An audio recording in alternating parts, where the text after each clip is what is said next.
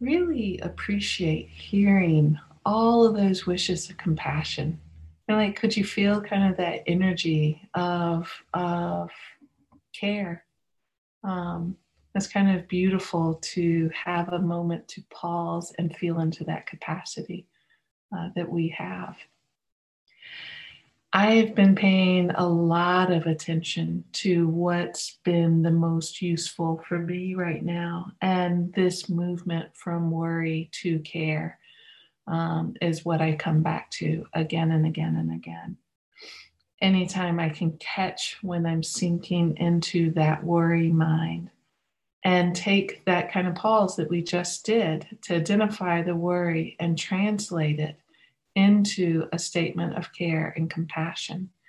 There is something that is very settling, very clearing for me with that kind of practice.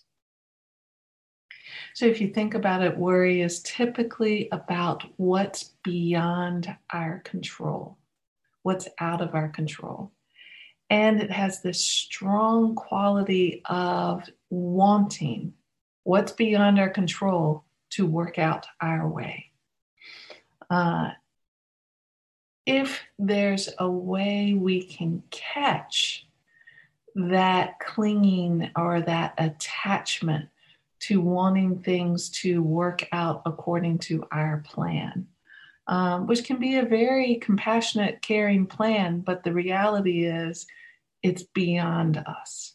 If we can catch how we've let go of the compassion and we're instead dropped down into a clinging, desiring, wanting sort of place, which is the amygdala, the fight, flight, freeze part of the brain, trying to deal with what it can't, what it's not designed for in that way. If we can catch that we've let go of the compassion for the situation and we've dropped into the hole of wanting, desiring, clinging, we really open up this space where we can start to touch into the underlying pain that's there. And being with the pain itself without falling into the rabbit hole of trying to fix what we can't fix. That's what opens up the space for a natural compassion to start to blossom. And there's a real freedom in that movement of freedom to find the heart's natural ability to be with the pain just as it is, instead of creating these layers to go elsewhere. So I thought of a story that I haven't shared for a long time, and I actually couldn't find it. But in my Google search for it, I found another version of it that I even like a little better. And to me, this is a story that's a very powerful metaphor for working with a lot of pain and respect and care with what is causing our fear, our worry, our desire to fight or flight or fight or flee from it. And I just want to say it's a Native American story, and that brings me a kind of a sense of pause for sharing as a non-Native American person. Uh, And so I'm doing this out of a lot of respect for Joseph Bruchac, who is a Native American elder and storyteller. Beautiful storyteller. My daughters, we used to get tapes of him when my girls were little, telling stories, and just hearing his voice again this week just brought back this flood of memories um, um, from when we listened to him long ago. And I hadn't heard him tell this story. But I'm going to share it in honor and respect of Joseph Bruchac and the gifts that he's giving our world in sharing these stories. So this story is called the Chino or the Chino. Chino, I'm not sure how you pronounce it, Chenoo. And if you don't know what a Chino is, it's a mythical creature, mythical from the far north, typically was a human that either committed some terrible crime or got possessed by an evil spirit and turned into a monster with an icy heart. And it's a monster that grows stronger through the act of eating, consuming the human spirit, consuming human spirit. So isn't that just even that in itself a powerful metaphor for thinking about what happens to us when we lose ourselves in these places? So this is called the Chino. So there were these two brothers and a sister, and they decided to travel way far north, farther than anyone had gone from their village before, to new hunting grounds. So they arrived in this place that they thought was just right. They set up camp, and the first 2 days were beautiful. The brothers would go out and hunt during the day. The sister would prepare camp, prepare the animals they brought back and whatnot. On the third day, the brothers were out in the woods and they came across footprints, but not just any footprints. These footprints were 2 feet long and the stride was 10 feet across. They knew, and human footprint. So they knew from the make of the footprints that they were actually in the country of Achino. And following the footprints, they could see that the footprints were headed straight back to their camp.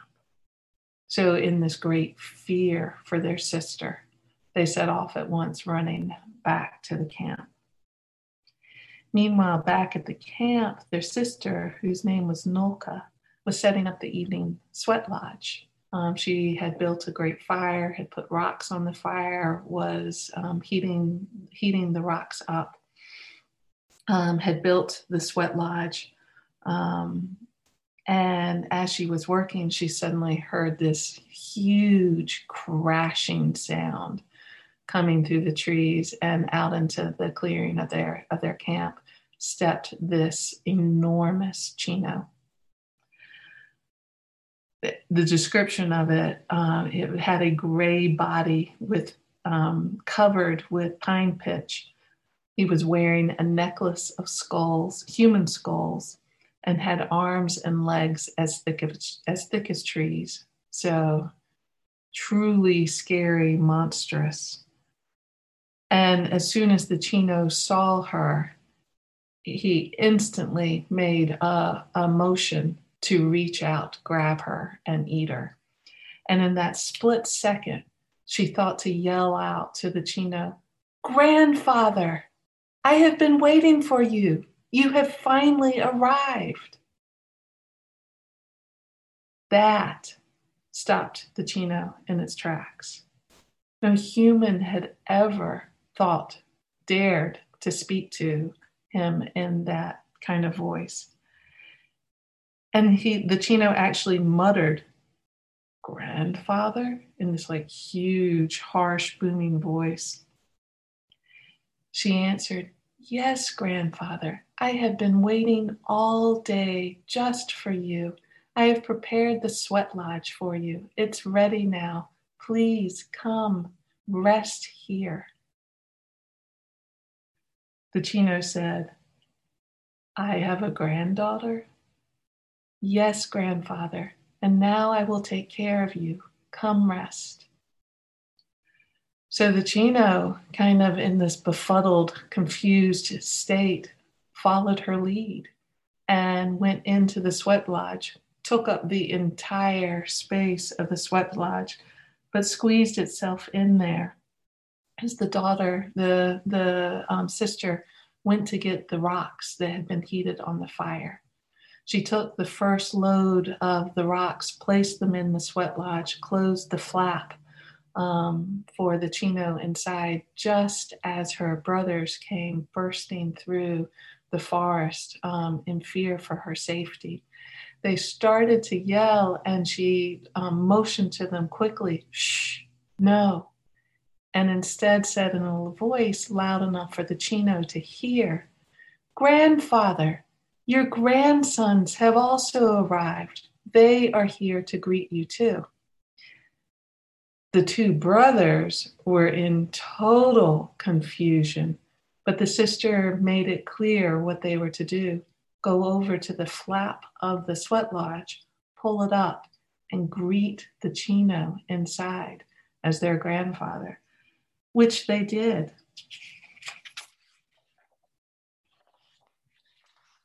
This great, booming, harsh voice rumbled out of the sweat lodge.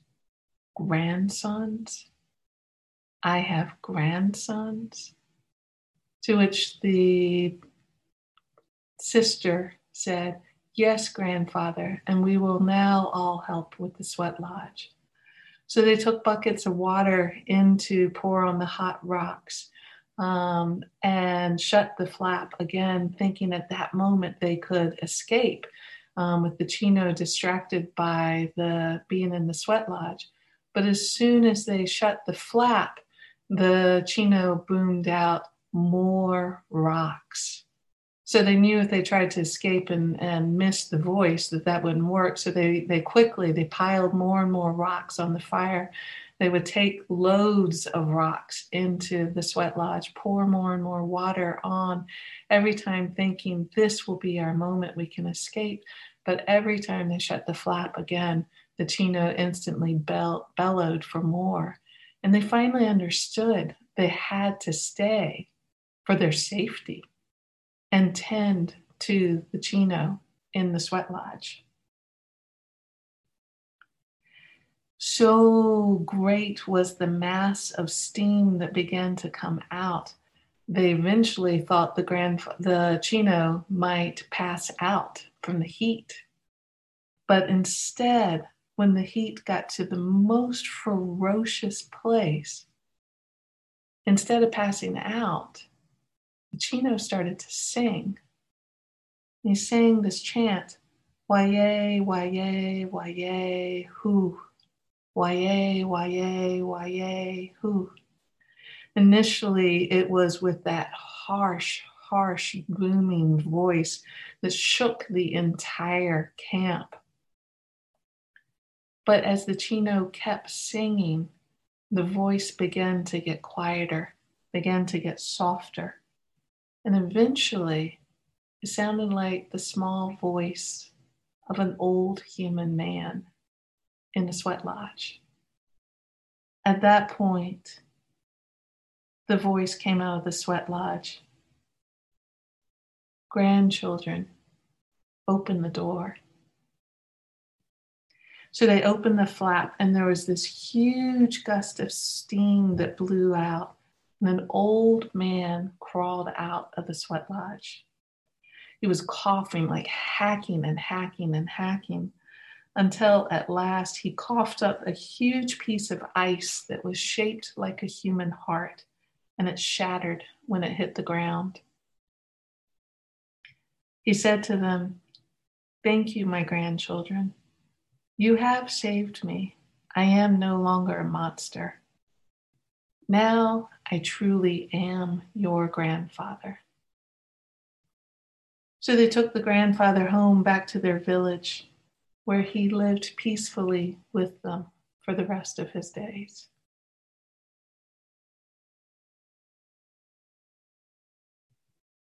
Remarkable story. And one of the things that is the most remarkable about this story to me is that if you consider it, there are moments that unfold exactly like this story in our lives and the lives around us. When we find that capacity to meet the horrific with something else, the icy heart that has turned something monstrous can actually shatter and melt. And of course, the archetype of the Chino is that it doesn't always work. So the story doesn't offer some sort of magic. It offers a possibility to find out in our own lives what happens when we meet whatever's here from this approach. So, one way I love listening to these old stories is as a metaphor for our own lives, considering all the characters, all the parts in the story as aspects of our own self. So, if you take for a moment just the Chino, what do you know about that part for your own being? It might be that you have had moments where you know something about a monstrous potential that exists within you. It pains me to say, I know about that part within me. Or maybe you just know about your own reactivity, that in these little moments can take us away from our sanity and our kindness and create small moments where we are delivering pain outward to ourselves or inward to ourselves or to others. So, really, what creates that Chino aspect for you?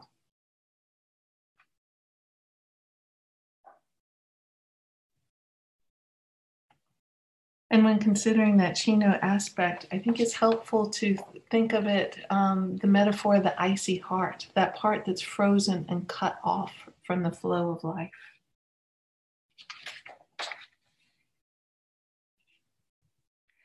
And what feeds that part? What makes that part stronger? Is it more judgment, more self incrimination? What do you know about what feeds it? The second part, the sister who treated the Chino with respect, calling this monstrous part, this monstrous self that walked into the camp, grandfather. A term of respect and a smile to an elder. An elder is someone who has something to teach. She cast the Chino instantly in this form of someone worth listening to, someone with something to teach for her, and the need to be treated with respect. So, what do you know about when you meet your own fears, your own worries as grandfather, grandmother? What is it in these fears or worries that have something to teach that's useful, that needs this respect? And of course, the brothers, they fling themselves into the camp ready for fight and flight. That is an aspect of our being as well. Sometimes there are places in our life that's useful. That's really, really helpful. But these two brothers and a sister versus a Chino, fight, flight wasn't going to be of service, wasn't going to bring anything useful. So where is that movement to an action really skillful, really helpful? And where is it that which takes us down? And the stepping back, the pausing, the greeting with respect and care has more to offer. Then I love this part of the story. They kept wanting to get away. It wasn't like they treated the Chino with kindness and then they were like all in. Oh, we're just gonna turn the Chino into this lovey thing. It was hard, and they still wanted out. Nobody says this path is necessarily gonna be easy. There are times where we want out. But the reality for these brothers and sister was there really wasn't a way to escape, to run away. The situation needed them to show up and deal with it as it was. And then the last thing I want to say around the story is the natural healing that took place. I love that in this story, I've heard this versions of this story before. I'd never heard it in this one this way before. This version, it's very interesting that the sister invites the Chino into the sweat lodge. The sweat lodge itself is a place for healing, for resting, for restoring balance. And the fact that she invites him there is enormous. So, what do you know about the equivalent of a sweat lodge, a place of refuge, a place of healing potential for restoring balance that's available and present for you, that you can invite these fears, these anxieties, these worries, these whatever it is that's the Chino of this moment that needs a space to recover and heal. And when we go into that place, all the brothers and sister had to do was set the conditions. They didn't force the healing to happen. The healing happened on its own. That is a natural part of our being. How do we open up to a space where our own healing can begin to take care? So I want to close with two things. One, last week I shared the three refuges, which is a Buddhist offering. The Buddhist version is I take refuge in the Buddha, the Dharma, the Sangha. Beautiful, beautiful naming of refuge in places that can offer solace and care. And I shared last week, I had was in a session with a Buddhist Zen nun who gave this beautiful offering to rewrite that in language that speaks to you. And that rewriting for me has been very fruitful, and that's been very much with me. So I just want to share this and invite you to consider, what's your three refuges? What makes sense to you? I take refuge in all the loving and wise ones who have come before me. I take refuge in the natural way of the world and all beings. And I take refuge in the beloved community that surrounds me. And last, from Fred Rogers.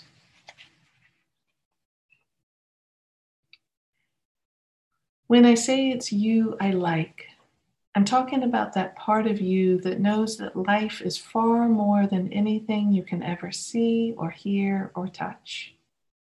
That deep part of you that allows you to stand for those things without which humankind cannot survive. Love that conquers hate, peace that rises triumphant over war, injustice that proves more powerful than greed. So in all that you do, in all of your life, I wish you the strength and the grace to make those choices which will allow you and your neighbor to become the best whoever they are. So let's sit for a moment.